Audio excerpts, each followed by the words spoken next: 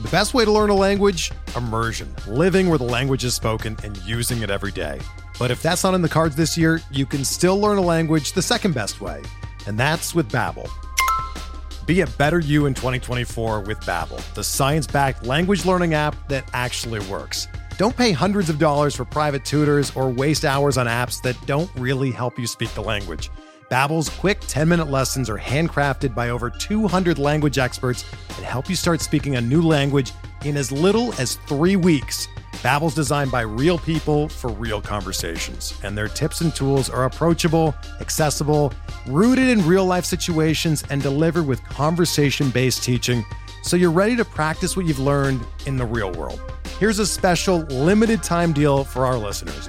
Right now, get up to 60% off your Babbel subscription at babbel.com/Blue Wire. That's 60% off at babbel.com/Blue Wire, spelled BABBEL.com/Blue Wire. Rules and restrictions apply.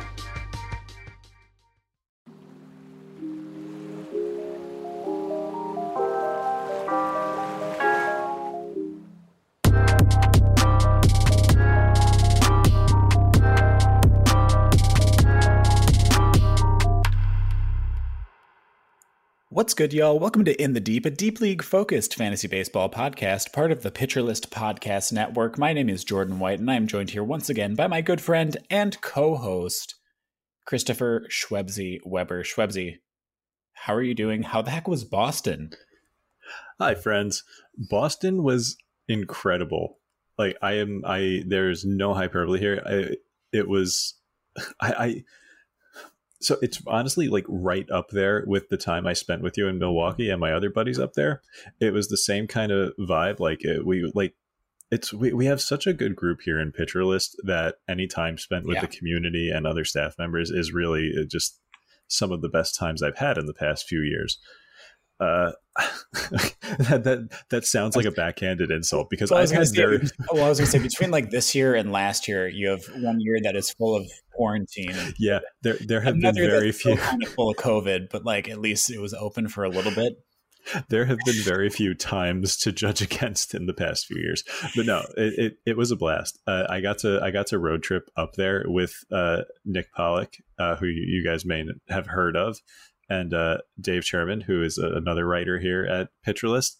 Yes, spent some time up there with Natan Cristal, who's I think there's a second part to his last name that I'm totally forgetting. Cristal Damon. Yeah. Yes. God, who else was there? I'm forgetting.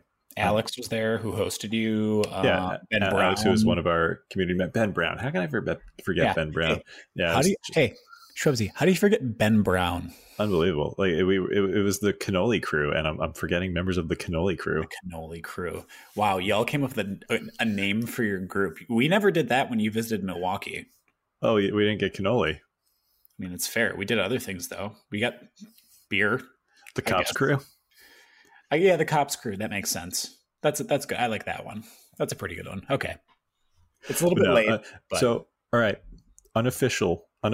Well, no, this is official. The official Schwebzy stadium rankings of the 7 stadiums I've been to this year. Ooh, okay. I think Fenway is like number 1. People are going to be mad at me. I think it's like 6th. Oh, it's like 6th. Yeah. No, Fenway as a historic building is beautiful. It's fantastic. And the Green Monster is so unique and great. I think I might feel differently if I watch the game from like on top of the Green Monster. Yes. But sitting in a very, very tiny seat as a very large person, I did not have a good time. Yeah, that's not enjoyable. I don't know what that's like because I'm just a very small little petite boy. And the food was like so underwhelming. Not that good. Nah. I was gonna say, I know there's a lot of stuff because you said you showed me the site. There's a site that you sent me to that had a bunch of stuff that used to be like pre-COVID, used to be made in the stadium, and apparently things have kind of dwindled off over the past like year and a half or so. Right. It's possible that I've just gone at a bad time for food, but I am a very food-driven person. So I can confirm I've met him. The only stadium in my travels so far that rank below it is US Cellular Sorry, White Sox fans. It's not U.S. Cellular anymore. It's Guaranteed Rate. Oh, Guaranteed Rate. Yeah. Unfortunately, the name doesn't make it any better. No, that's true. Go figure that. Oh, sorry. I'm trying to think. From the bottom, it would be Guaranteed Rate for me. Then the Red Sox, Fenway. I think above that would be Comerica. Okay. AmFam, City, PNC. PNC had the best food, you think? Oh no, just overall. Overall experience. I thought you were still just talking about just food. No. Overall, that's the official. You let in with like food driven. And I was like, this is very clearly. I am. It all factors in, but I do heavily weight food as food heavily weights me. That is true. Yeah. That's the official Schwebzy ranking of the 7 stadiums that Schwebzy has been to this year. Check in next time when Schwebzy has visited maybe another state. Are you going to any other stadiums this year? Yeah, this year I'm still planning on Citizens Bank, Yankee Stadium. Okay. And I might try to hit up Baltimore. Ooh, Camden would be pretty sweet. Camden would be sweet. Maybe I've actually been Nationals. told that's for a lot of people, like between that and PNC are like two of the most beautiful parks they've ever been to. PNC is really like everyone says how great it is, and it is in fact that great. It's a really nice ballpark. I think next year, depending on like how things shake out, obviously like things are up in the air, but like I would love to catch a Brewers game at PNC next year sometime. No, so the game that I went to, it was Pittsburgh versus Chicago, the White Sox, and I happened to notice on Twitter, like before my trip, that like a bunch of mutuals on Chicago White Sox Twitter were all going to the game. I guess it's kind of like a thing they do every year because it's such a beautiful ballpark. It's not that far away from them, so they kind of every year they kind of invade PNC. It's fun. They also do that in Milwaukee, obviously, because that's like even closer. That's like yeah. If you're hauling, you can make it in like an hour, but like yeah, that's really dope. I mean, I had like a mini like pseudo pitcherless meetup because I had Mikey Ahedo here for a night or two in Milwaukee, which was fantastic. I met him and then also got to meet Janice Scurio from NBC Sports Edge in person as well, which was fantastic. I talked about that last week too. So that was my little taster since I didn't actually get to come out to Boston or come to the New York meetup with all the pitcherless folks. So that was my consolation prize.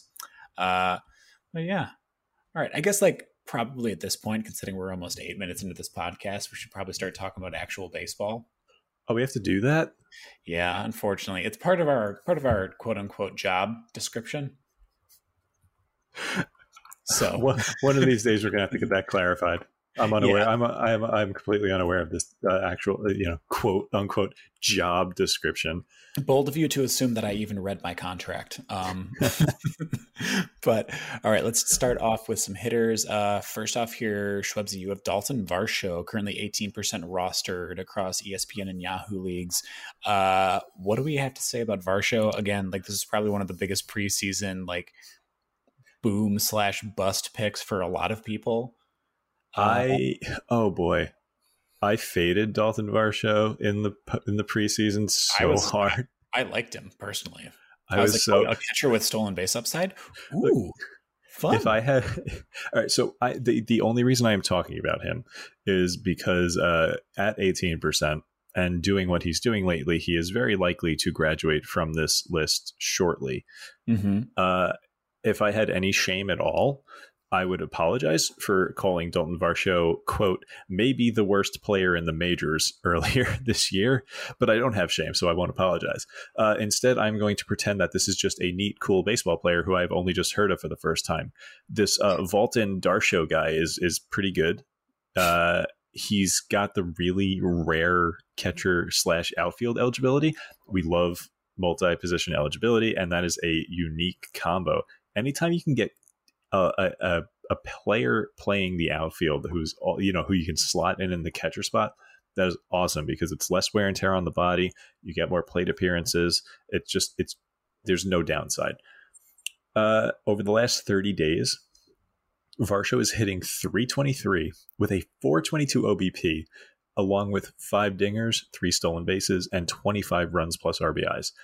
And that's over the course of only 62 plate appearances in those 30 days. that, like, frankly, that's absolutely elite production out of a catcher eligible player.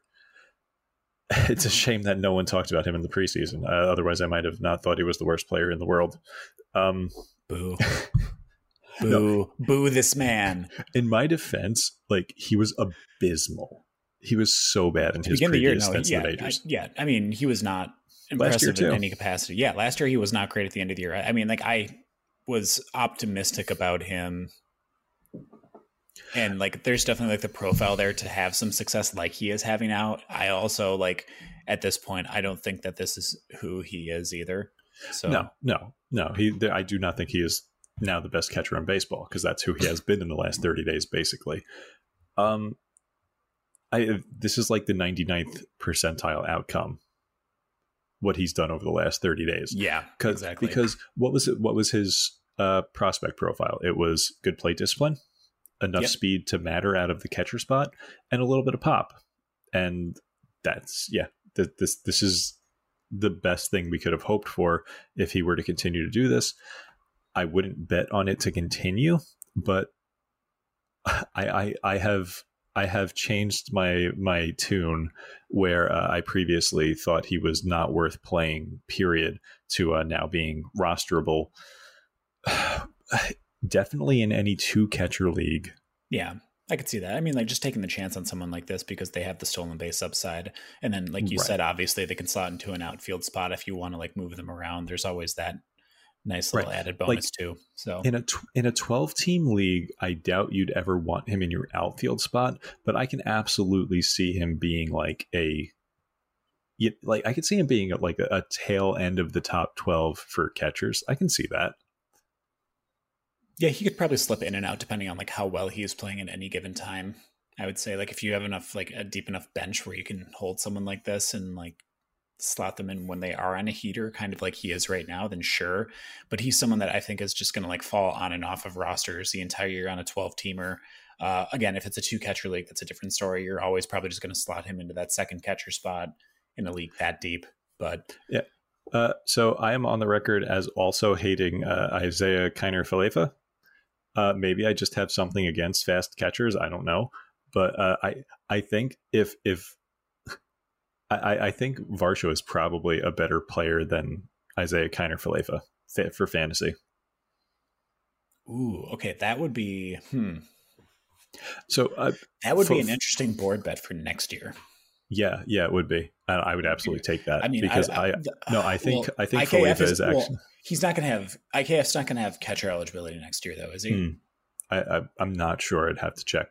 I mean, I don't think Varsho will either. But, like, yeah. So I think Falefa is a legitimately bad baseball player, much better real life than fantasy. But for fantasy, I think he was completely buoyed by that, catcher spot steals combo. And then very weirdly, in the first month of this season, he was hitting dingers for the first time ever. And then he stopped because he's Isaiah Kiner-Falefa. Yeah. So I think Dalton Varsho has a better skill set than Falefa for fantasy production long term. So is it safe to say that you would rather have Varsho than IKF for the rest of the season? Yes, dude. Falefa has been miserable for 2 months now. That's fair. All right. Not worth rostering anywhere. All right, sick. Cool. Yeah, I mean, again, we've talked about this before, I was fairly high on Varsho previously. A lot of people were. I think that was one of a lot of people's favorite dart throws before the season started, and it has not panned out for the most part. But yeah, this last month has been really, really encouraging. So definitely a good call out, and obviously that rostership number is rising steadily over the past few weeks. He's not going to be in that 20% or less group that we usually aim for much longer. So definitely jump on Varsho if you want a share of him now. But yeah, let's move on to another preseason favorite and just general favorite of the show. One, Bobby K. Dinger's Bobby Dalbec. An early theme here is just us being wrong. I mean, we're very, very, we're very prone to taking victory laps, to be fair. We need to temper ourselves a little bit, I think. I think this is an episode that'll be good. Hey, remember this guy that we were pretty wrong about? He's actually doing okay now. but we were definitely wrong about him.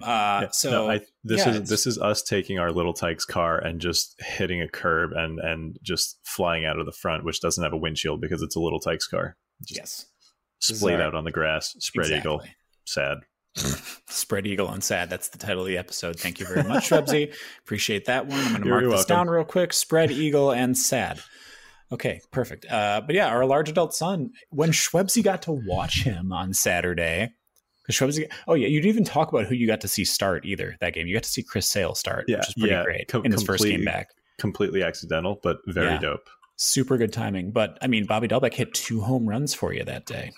Yes, it was awesome. I actually had just slotted him into a lineup because Rhys Hoskins got hurt too, so it was like doubly sweet. Ooh, double dip in there. Love that. Super good. But yeah, Shwebzy got to see him, which is fantastic. And then before his 0-for-4 game that he had today, Sunday, the day that we're recording this, Dalbec had been like on a tear the 3 games previous, including the game that Shwebzy was at. He had 7 hits over the 3 games, including 2 doubles, a triple, and 3 homers, with 11 RBIs and 5 runs. That's just an immense amount of counting stats for such a short period. And that's like all well and good, but like we also know that Bobby Dalbec maybe not always the best average bat, but since July 15th, basically like the past month, he's been hitting 286.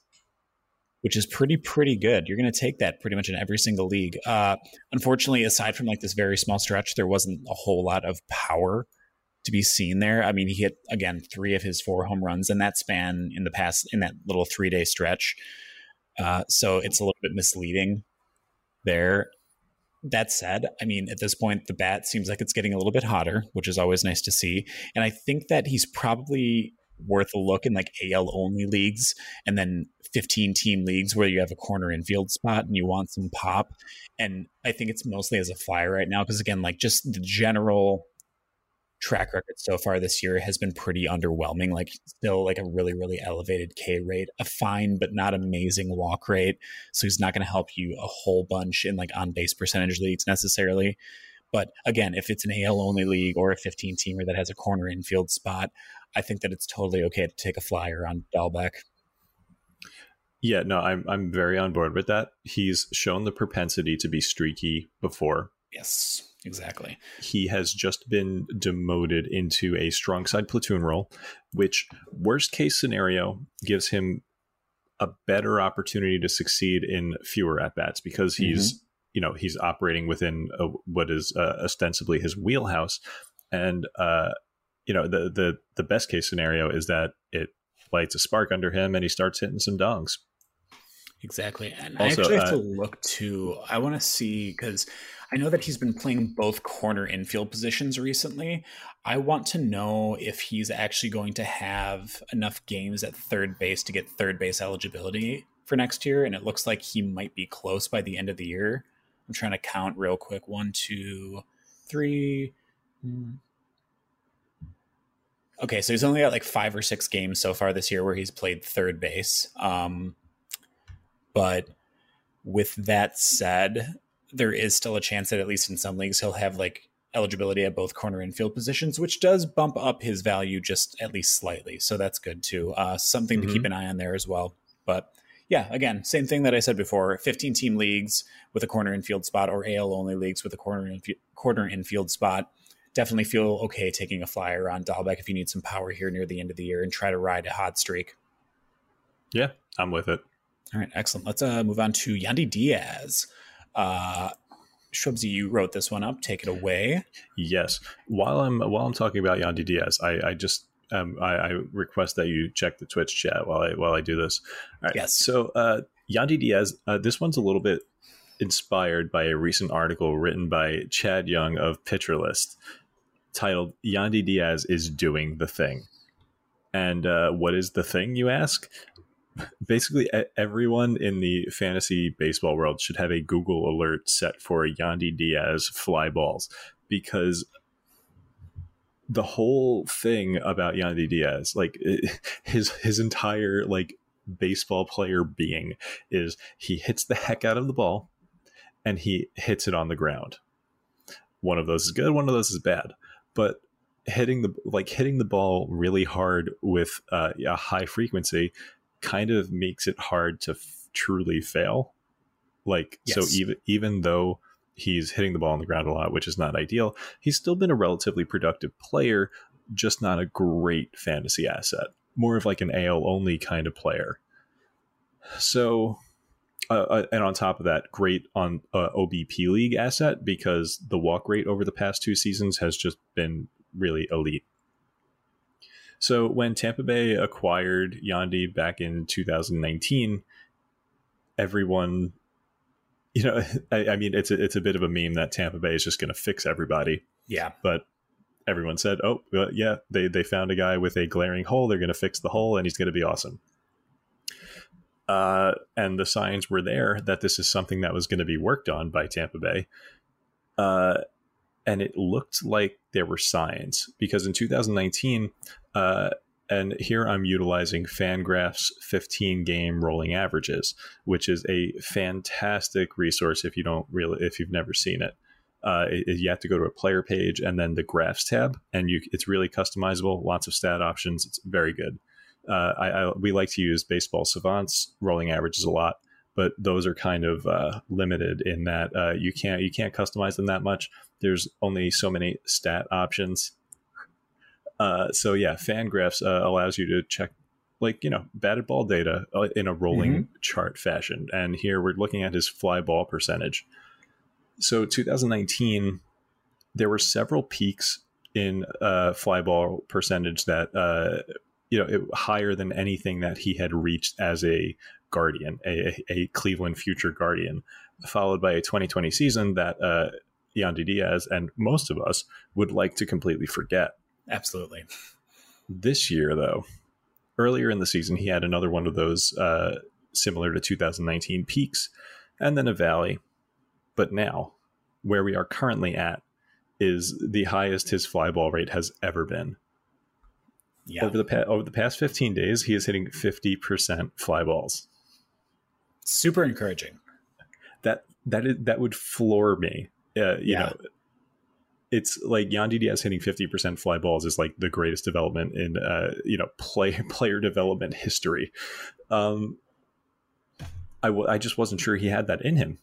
I thought if he ever but all right. So he's not hitting like a bunch of moonshots. Oh, since June 6th, he's got 9 home runs, which is it's a decent rate. That's over the course of a season. That's like 25 home runs or so. Yeah, exactly. But add 25 home runs to Yandy Diaz, and you've got a really, really great baseball player. Yes, you do. The question is, can he maintain everything else while also, elevating the ball suddenly? He hasn't really yet. That same stretch where he's hit those 9 home runs, he's only hitting like 250 or so.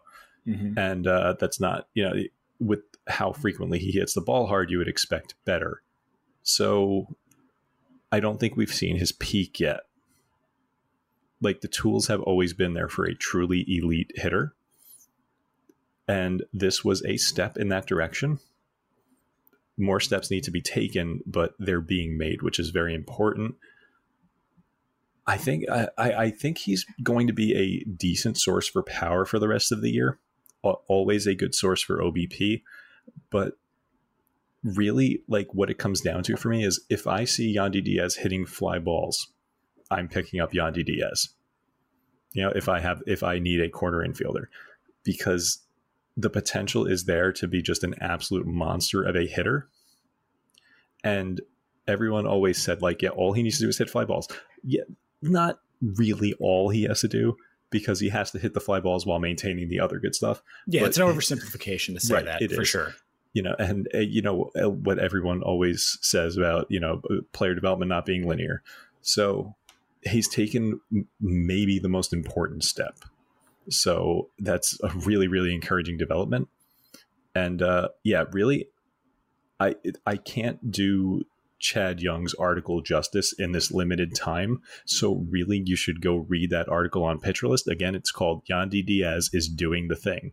It was written about a week ago on PitcherList. Yeah, I know. I love the. It's a really good title. It's a good title. I wish I had come up with it myself. It sounds like something I would write, is why I like it. Yes. So, yeah, and I like that. I can point to Chad's article because if Yandy Diaz stops doing well, then you can direct your ire at him instead of me. just kidding. Send me your hate mail, please. And also, again, don't send me any hate mail because I'm incredibly fragile. Right. Send literally any. If it's directed at me, please also direct it just directly to Schwebzy. So right. Yeah. Jordan is fragile, whereas your hate fuels me. I'm incredibly soft. Anyways, moving on. Thank you, Schwebzy, for that. I mean, yeah, if he keeps, like Chad's article says, doing the thing, everything else is going to trend in the right direction. I think it's going to kind of maybe not solve things completely for Diaz, but he's definitely, like you said, worth a flyer, and you want to get on that train early rather than late. So, yeah, moving on. Let's go to someone like a pretty much like polar opposite profile to Yandy Diaz, someone that doesn't really hit the ball that hard all that often, and that's Jorge Mateo. So the Orioles claimed Mateo off waivers from the Padres back on August 5th, and since then, he's been seeing pretty steady playing time at second base for them. I think it was over like 10 or so games. He's got most of his starts there, along with a single start both at shortstop and at third base. And during that time, he's hit 258, which is not amazing by any means, but reasonably good. And he has reached base safely in 7 of the 8 games that he's played, with 4 doubles, no home runs. But most importantly, he's gone 3 for 4 on stolen base attempts in that time. And this is the biggest reason why I'm telling people that they should go and pick up Jorge Mateo right now, is if you really need stolen base help. So again, he's not going to hit the cover off the ball by any means, but if he can manage to keep his average at like a serviceable level, kind of like he is right now, like right around like 260 to 270-ish maybe, he should, like, I think there's a reasonable expectation that he could probably steal 10 plus bags before the end of the year, like rest of season. Oh, right? I can totally see that. Because he's got 80 grade speed, like 80 grade speed. He's one of the fastest people, like certified burner, one of the fastest people in the league. And he's only 2% rostered.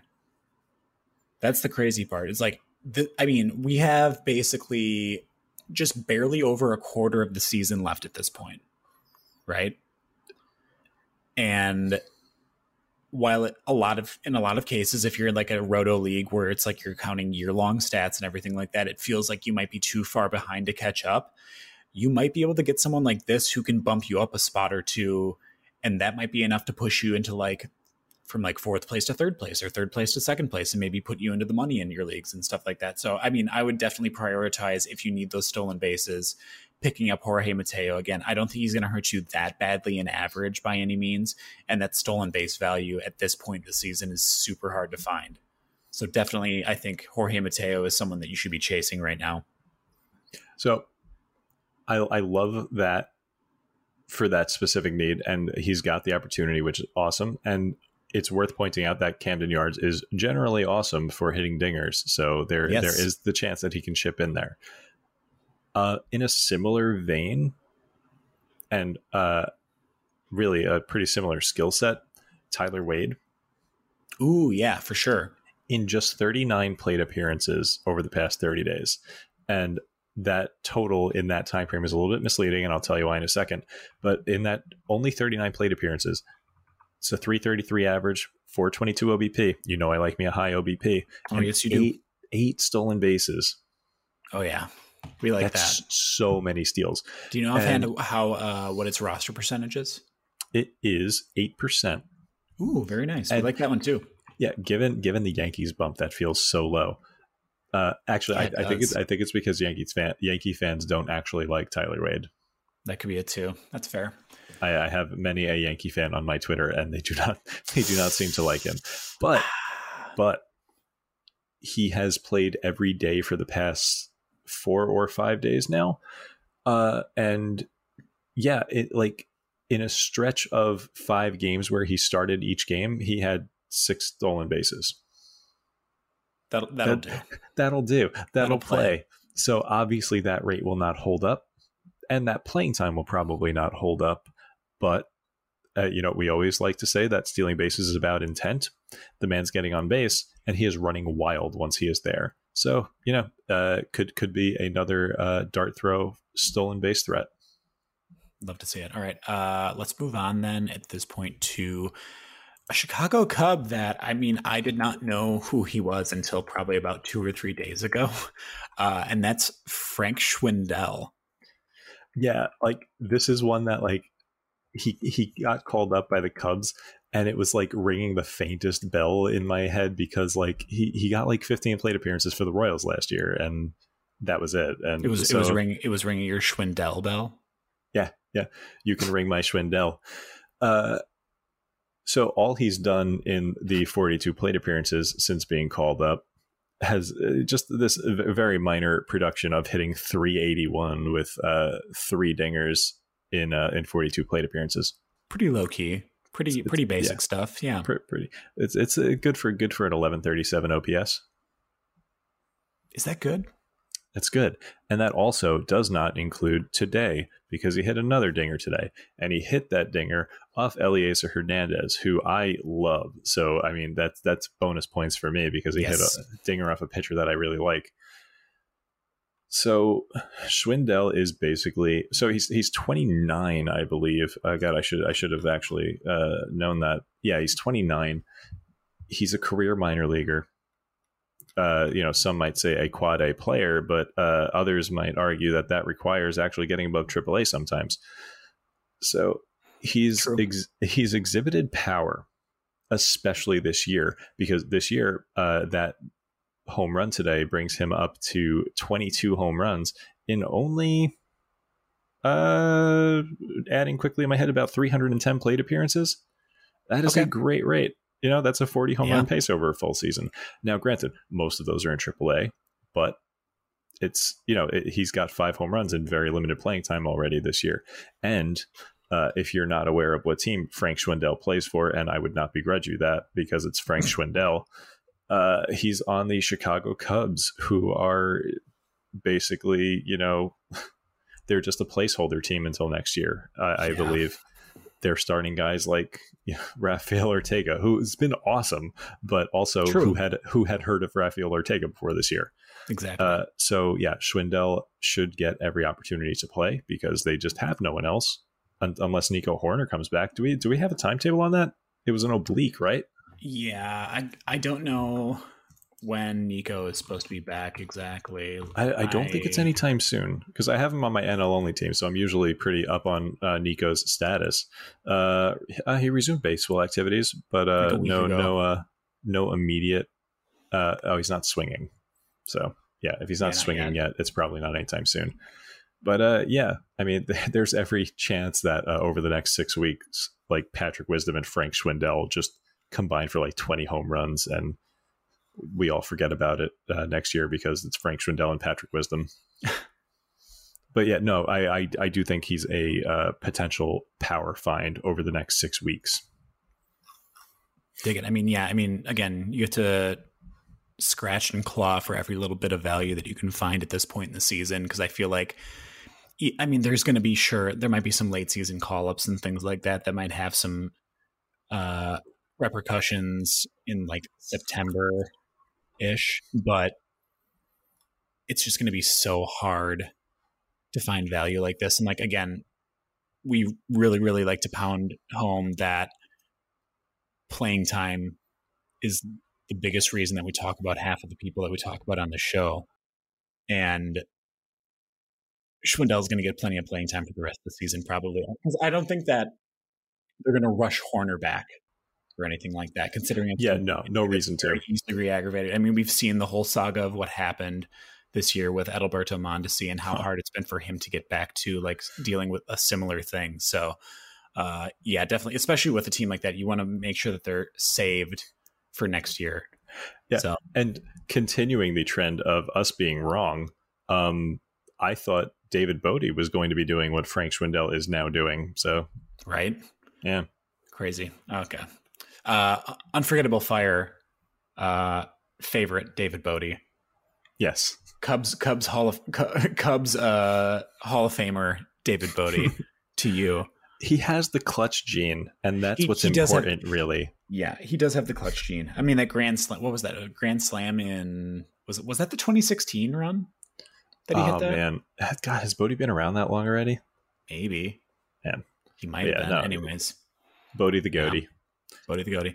All right, moving on. Let's talk real quickly here about... I'm going to probably gloss over this one fairly quickly just because, one, I'm being a huge homer and talking about him again for what feels like the 10th time, and that is Rowdy Tellez. Well, it's okay because you are talking about enough Brewers that I get to cash in my homer chip, and I get to talk about Brandon Drury now. Oh God! Oh, I mean, yeah. I mean, feel free if you want to. That would be great. I would love to hear that. Speaking of being very clutch, he's an elite hitter. Everyone knows it. It's fine. Whatever. That's true. Yes. Rowdy Tellez. Only when he pinch hits. Yes. But so yeah, just Rowdy Tellez real quick. I've already waxed poetic on Rowdy a bunch of times, but he's continued to look really, really good since he donned a Brewers uniform, and this past week continued that trend. He was dealing with a little bit of a knee issue, but he had 14 plate appearances, 5 hits, with a home run and 3 RBIs, including an absolute tank, which was like one of, I think they said like 39 people who have hit a ball out of PNC into the Allegheny. Just an absolute missile. It was really, really fun to watch. But like I said, he's dealing with some knee discomfort. But the thing is like the Brewers have both Eduardo Escobar and even like Jace Peterson took reps at first base this week. So I think they're going to be able to like give him spells of rest and make sure that he doesn't re-aggravate the knee too much and make sure that they can manage that pain and that workload so that way he can be healthy for the end of the year. But again, if you have like a league where you're setting daily lineups, I feel really okay running Rowdy out there in pretty much every situation right now because he just continues to get on base a whole bunch and hit really, really well for that Brewers squad. So again, Rowdy Tellez, really, really dope. Man, in my NL only league, I have Alonso and Bell taking up first base and corner. Yes. And then I have it's Jonathan India in utility. So, and then Tellez on my bench, and it is killing. I want to play Tellez so badly. Is it a daily lineup league? Yeah, I think I'm going to bench Josh Bell for him. I'm going to do it. I'm going to do it. All right. Okay. I would like to see a comparison of Josh Bell and Rowdy Tellez since Rowdy joined the Brewers. Actually, Bell has actually been pretty impressive in the second half. Like low key, but he's been Isn't very he good. Traditionally, like a pretty good second half player. So in his big year, it was the first half that he was amazing. Oh yeah, well that makes sense if he does well. Yeah, okay. But continuing the trend with me being wrong. Oh yeah, this is going to be a super quick note. I mean, we were going to maybe talk about Brian De La Cruz a little bit, like very low, very very minimally rostered in most leagues, but this is literally just to make fun of Schwebzy because the Marlins outfield has been the bright shining sun to Schwebzy's Icarus. Because since last week, when I think it was just last week, right? 2 weeks ago. 2 weeks ago when so I only pulled stats from this past week, but 2 weeks ago, Schwebzy made fun of the Marlins outfield situation after Starling Marte was traded, and it was just like completely stripped bare. Oh, and like Adam Duvall got traded too. Yeah. So they stripped that entire outfield pretty bare. I'm pretty sure I called it the worst outfield I've ever seen. You did. So keeping that in mind, let's just say real quick, good. In the past week, the combination of Lewis Brinson, who's been really, really good lately, Brian De La Cruz, and then Jorge Alfaro, who's like going to have probably dual catcher and outfield eligibility, probably like potentially a better Dalton Varsho. He's also been stealing bags lately. That's wild. Yep. But the three of them in the past week, since last week Sunday, have a combined 385 average. So that's this week, and the week before they killed the Mets, of course. Brinson and De La Cruz both killed the Mets. You deserve that. I do. I hate it here. Yeah. So I mean, while it's not going to be a star-studded outfield, they're still professional baseball players, and they're going to be able to do their jobs pretty well, at least some of the time. And it just happened to be against Schwebzy's favorite team. So I very literally like instantly, just instant karma is just. Wow, so sweet. During our stream, the words came out of my mouth. Like I was like, "Am I our Bob Nightingale? Like, am I the in the deep boob Nightingale?" Yes, 100%. Yeah, I think it's true. I might be because this is an incredible streak of just me saying something and then the complete opposite happening. It's very Bob-esque. As Schwebzy put it, he's not. He's the opposite of a Nostradamus. He's a Yestradamus, which made me I think my soul left my body for a few moments. We should post that clip from the account. We'll do that. Yeah, I'll put the moment that he actually made that joke as a clip in the show notes if people want to see that. Just like my sheer disappointment and just pain. You in can my face in that moment. You can see Jordan's eyes just go dead as the my will entire to my entire expression just changes. My head just falls. I'm just like, oh my god. As the will to spend 6 hours with me just completely leaves him. It's done. It's done. It's the realization of what he has to deal with for the rest of his life. The rest of my human life. In the deep forever. Oh god. Someone please help me. Anyways, let's move on to pitchers. The jokes will only get worse. So I'm. Can I be honest? I'm interested to see how you can improve on that. Improve, that's certainly a word for it. Yeah, improve is certainly a word. All right. Okay. Moving on to pitchers. Let's talk about. Okay, I'm going to be a homer once again, surprisingly to no one. I'm going to talk about Aaron Ashby. Yeah, again, surprise, being a homer for Brewers players, but this time it's also endorsed and supported by the one and only Nick Pollack. Yes. So I mentioned I was on a trip with him. We went to the game. We went to the game in Boston. After the game, we hit up a nearby sports bar, and Nick was literally watching the Brewers game while we were at this bar so he could watch Ashby pitch. So yeah, 100%. Yeah, Ashby has been like one of my favorite players to watch in the Brewers farm system when he was coming up. Like he had a really, really good spring training. And then in AAA, like his ERA and whip numbers weren't crazy good, but his strikeout numbers were pretty good. He had 98 strikeouts over 62 innings pitched in AAA this year, which is totally respectable, really, really good rates. And then he's been called up a few different times to start. He had a pretty good start against the Cubs in his second start.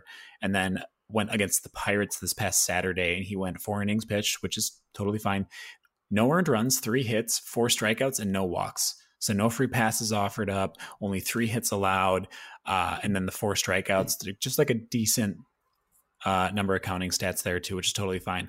I think one of the best things is that both of his secondary offerings, the slider and then his changeup, had a CSW of 40 or more, and he was able to hit up to 97 miles per hour on his sinker, which is super duper impressive. I mean, like hitting, like again, we've talked about, there's the article that Carlos Marcano did talking about the importance of being able to hit 94 plus with your fastball and how much it just improves your arsenal as a whole. And he's able to hit 97 now, which was not something that he was doing a few years ago even. So it's really exciting to see that. I think that the slider is probably his best pitch period, and it's really good because he was leading mostly with that pitch. He threw it more than any other pitch in his last outing. So that's also really, really exciting.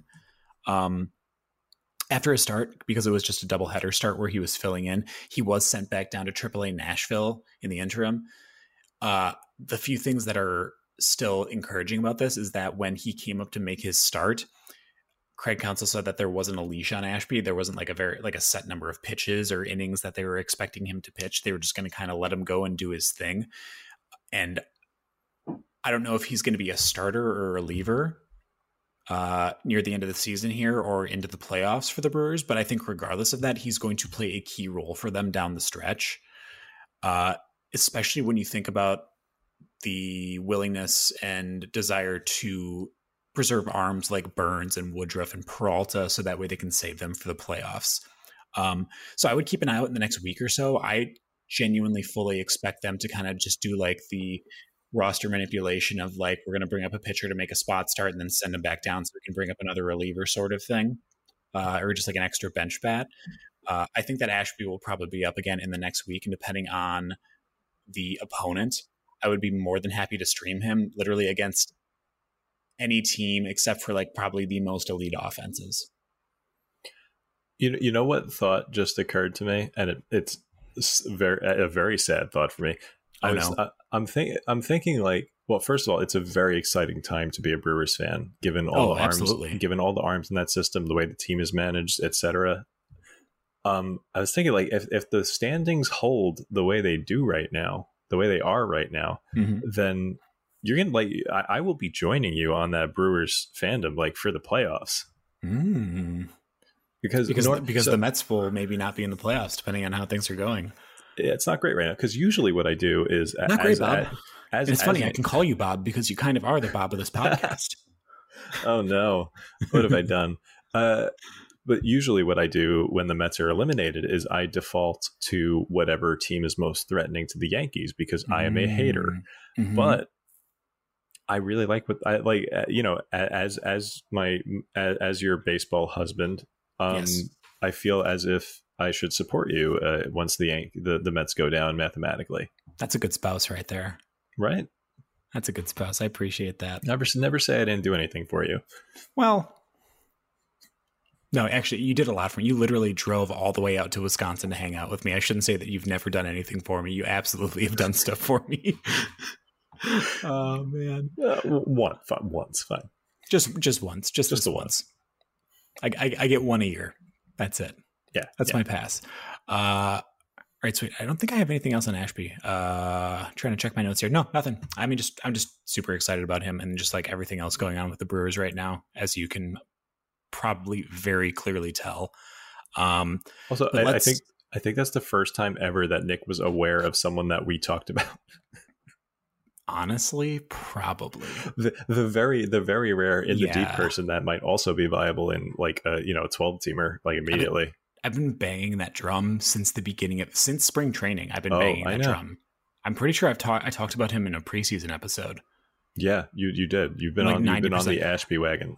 I think what I said is I think that one of my bold predictions was that Ashby would be SP4 for the Brewers by the end of the year, which with the way that Brett Anderson is pitching and the way that Ashby has been pitching, it's not completely insane at this point.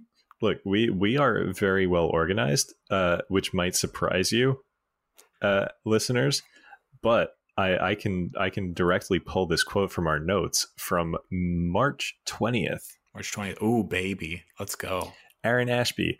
He's impressed in Brewers camp and hasn't been reassigned to minor league camp yet, though he'll inevitably start the season at Double-A. But with Brett Anderson and Adrian Hauser as starting pitchers 4 and 5, I think it's only a matter of time before he makes his debut in 2021. March 20th, folks. I just look so smart. This man is good. Oh my goodness. I love that so much. It makes me so happy. Okay, enough like tooting my own horn. That's fine. Let's move on to closer stuff real quick here. The absolute mess that is relievers. Schwebzy, if you want to take this one away, this is all you, man. I mean, I'm gonna let you handle this. Do I want to? Not really. Not a lot. Enough. Yeah. Sure. So we did a fun thing during the stream where I listed out my preference of these low rostered closers, and then I asked Jordan to do the same thing, and our order was completely different, like not even totally close. Different. So the guys that come to mind, like the guys that I like the most in this 20% and under range, are the Dylan Floro Anthony Bender combo. Floro's closer to 20%. Anthony Bender is down at 8%. Then there's Michael Givens, Joe Barlow, David Bednar, Rowan Wick, and Michael Fulmer. So I think the most interesting of the bunch is Joe Barlow. And he's the most interesting because he has the shortest body of work, only having, I think it's 13 major league innings pitched so far. He's on the Texas Rangers. They had tried out Sean Patton as their closer, and I think he blew like 3 opportunities in a row, so he's out. Joe Barlow has now gotten the next 2 opportunities, and first of all, it's a wild that Texas has given their new closer candidates like 5 save opportunities in the last couple of weeks. Like, what are they good all of a sudden? I don't know. Whatever. The fact that they had that many leads to protect. David Bednar, who is actually kind of good, has gotten 0 saves so far, like as their closer since they traded Richard Rodriguez. But I digress. Barlow has been awesome in those innings that he's thrown, which again, I believe was 13. I should have written that down, but I'm really good at this. Clearly, he's only given up 4 hits. It's like 4 hits, 6 walks, and then 18 strikeouts in those innings, which are, obviously all very good ratios. It's not like a Karinchak strikeout rate, or at least a pre-sticky stuff Karinchak, but it's still, it's real good. So he's the most intriguing of the bunch because, again, he's 25. He's young. This is his first shot at the majors, and in some of his first appearances ever, he's locking down major league games. And there is a little bit of something to that closer mentality thing, and maybe he's got it. Not something I can quantify, but so far so good. The other guys, we mentioned Givens, who was acquired by the Reds from Colorado. Thank you, Cincinnati, for freeing him. But also, the Great American Ballpark is also a great hitter's park. So it's kind of like out of the fire into the frying pan. So it's better, but it still kind of sucks. Givens has gotten the last couple of saves after Heath Hembree completely immolated. That's an SAT word right there. That was a really good word. It means he was real bad. But Michael Lorenzen is also healthy. But I think Givens has the leg up, given that he's actually getting the opportunities. And I think they like Lorenzen to be more flexible and be able to pitch like multiple innings and whatnot. We've got Rowan Wick here. Real quick, Schwebzy, can I ask you something? Sure. Would you say that Michael getting the save opportunities is probably a given at this point? That's literally the opposite of what I'm saying, Jordan. I'm sorry. Stop letting your wordplay undermine my point. I'm so sorry. It's reaching that point in the episode where we're very tired, and I'm just like derailing it even more. I apologize. Go ahead. Yeah, 3 a.m. Eastern. No, this is like light work for us. We've only been going for 5 hours. That's an easy stream for us. Well, that's an easy day. It's because we started really late because I got home late from Boston. I digress again. I like Givens. Of all of these potential closers, Cincinnati is the best team there. So true. I mean, being a good team doesn't necessarily mean more save opportunities, but you have to win to get a save. So, I would bet on of all of these teams, Cincinnati winning the most games. Then we've got Rowan Wick, who has held down the closer job before and appears to have it again now that Chicago has traded away the entirety of their bullpen for hopefully players that will help them in the future.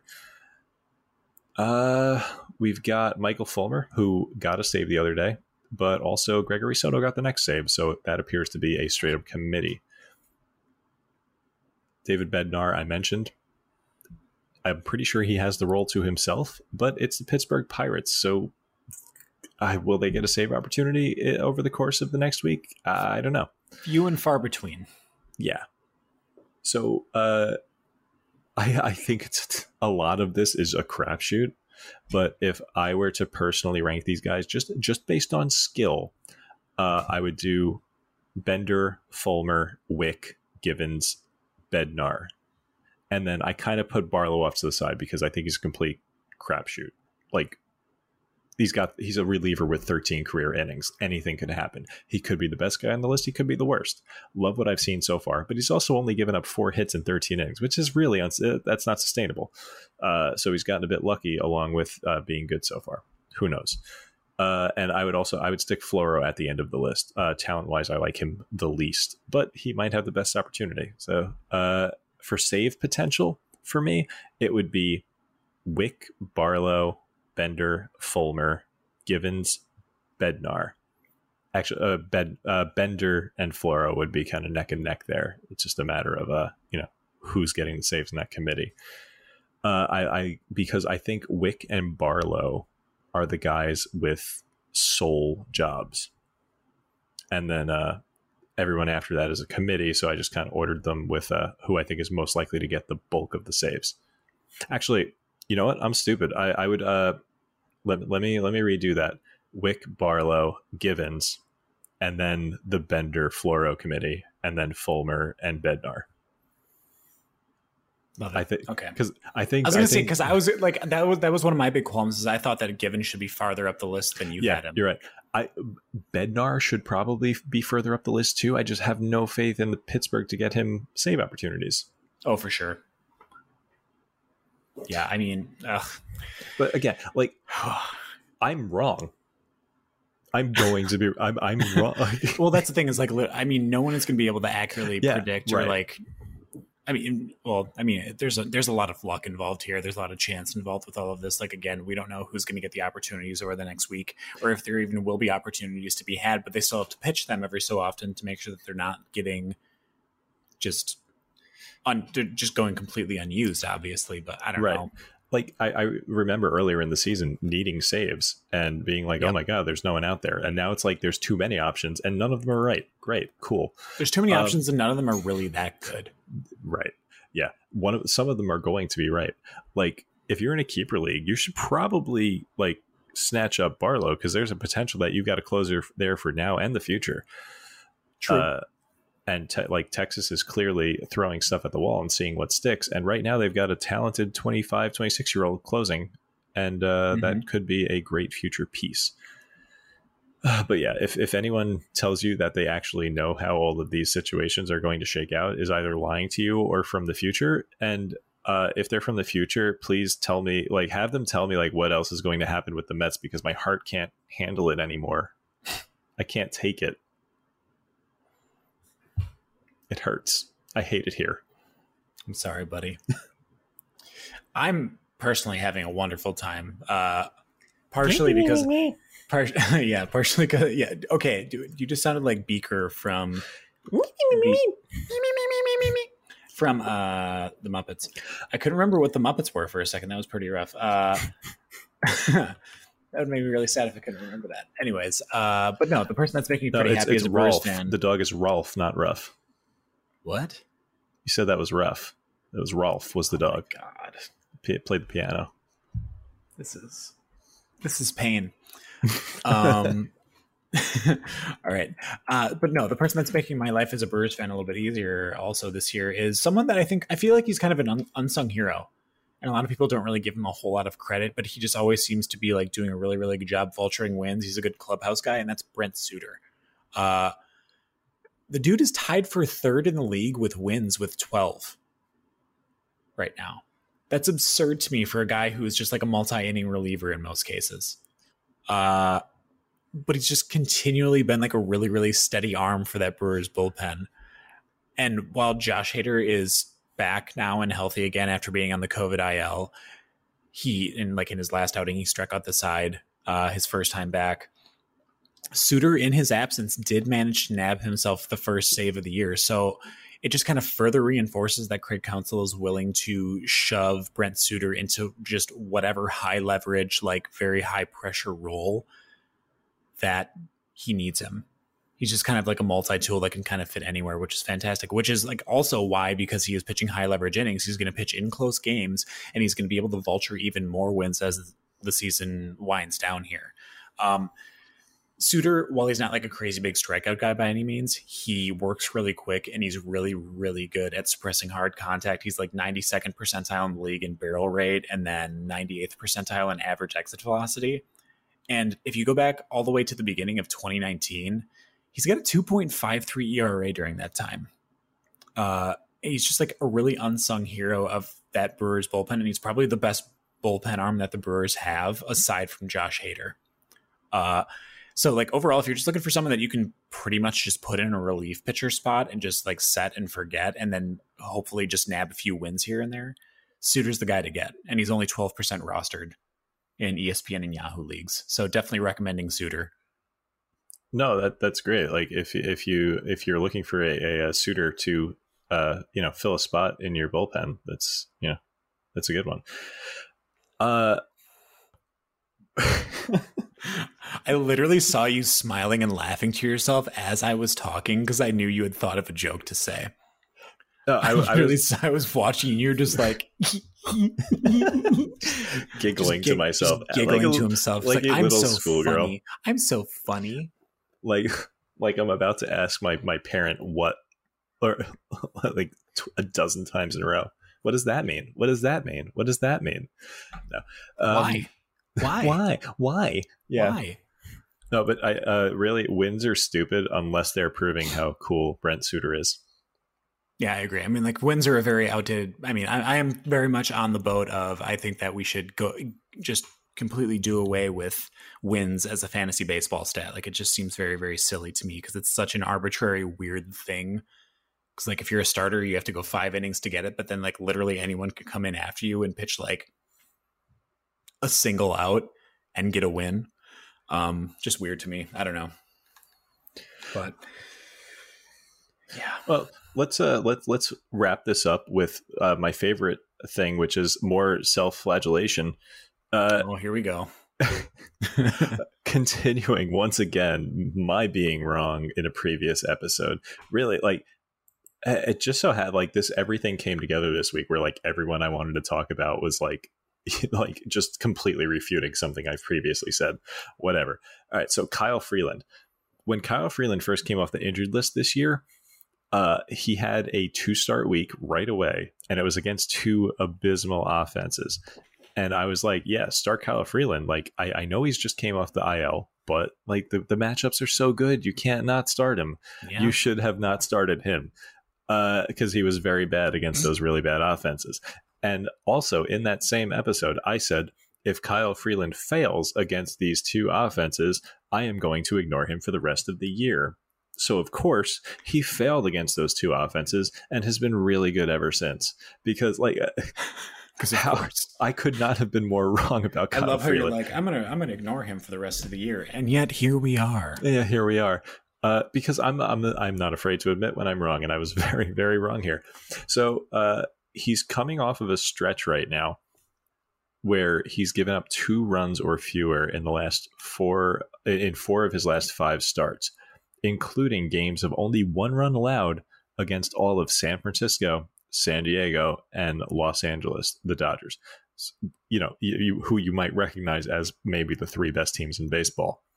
Also worth noting, those are all away games, like at their respective stadiums, too. Yes. Important, definitely worth mentioning because it is a Colorado Rocky we are talking about. Yes. He's got upcoming games against Arizona, which is at home, and home is bad for Colorado Rockies, but it's Arizona. So I'm hoping that Freeland can defeat Coors against a bad lineup. And then a second start a second start away against the Cubs. Now, look, if Kyle Freeland's next 2 starts are just complete abominations, which is incredibly possible, then you can just assume that I'm cursed and not listen to a thing I say for the rest of the year. Please don't do that. But yeah, I like him as a streamer for the next couple of starts. He's rostered in only 14% of leagues, should be very available. And if you are very distrustful of Coors, which you have every right to be because it's Coors and Coors is undefeated, then just ignore that Arizona start and pick him up for that Cubs start later in the week. We had a couple more pitchers lined up, but we're at an hour. I think it's safe to ignore. We were going to talk about Griffin Jax and Bailey Ober, but we were basically going to say that we looked into both of them and wound up not really liking them in spite of the good results lately. So I mean, we don't need to dig into that. Like they might both be startable against like the Royals or something, but we weren't super impressed. Yeah, again, they're just to kind of reiterate what Schwebsy said, neither one of them impresses very much. They're pretty much just streamable against like poor offenses, like many pitchers are in certain cases. Jax had 10K game in his last, or a 10 strikeout game in his last start, but then his previous 2 starts combined, he had 2 strikeouts in those 2. It was kind of a fluke. It felt like the slider isn't that good, and he's really dependent on pretty much like being able to like locate his fastball. Same story with Ober, is that he's super reliant on fastball location. And while his upside, and it's not just, I'm not saying just upside because he's taller than Griffin Jax, he's 6'10". There's just not a whole lot there to be like really, really excited about. So I think it's probably fine to kind of glaze over them. Would you say that he towers Ober Jax? Yes, 100%. Wait, was there another joke in there that I didn't even realize? Towers Ober. Oh, towers Ober. Oh my. It sounded like you put the emphasis on Jax, so I was trying to figure out what the joke was, and I was like, am I just an idiot? And then I was like, oh yeah, well, he towers Ober. Oh maybe a jumping Jax would be higher than Ober. Would you say that it's Bailey taller? Oh, we need to stop. It's too late for this. At that point, we're going to wrap it up on that absolutely abysmal joke. Thank you once again for joining us on another episode of In the Deep. We appreciate it. Because I didn't say it at the top of the show, if you want to follow us on Twitter, we have a shared Twitter account that's In the Deep PL. We also have our individual Twitter accounts. For Schwebzy, it's his name, Schwebzy, that's SHWEBSI, and then myself at Bunt Singles. You can also send us mailbag questions, fan mail, hate mail, whatever you really feel like sending us. Again, address all the hate mail to Schwebzy because I'm soft. That's inthedeeppl@gmail.com. Also, if you like the pod, be sure to like and subscribe and leave a review on either Spotify, Stitcher, Apple Podcasts, or wherever you get your favorite podcasts. And with that, we'll see you next week. Schwebzy, send them out. Bye, friends.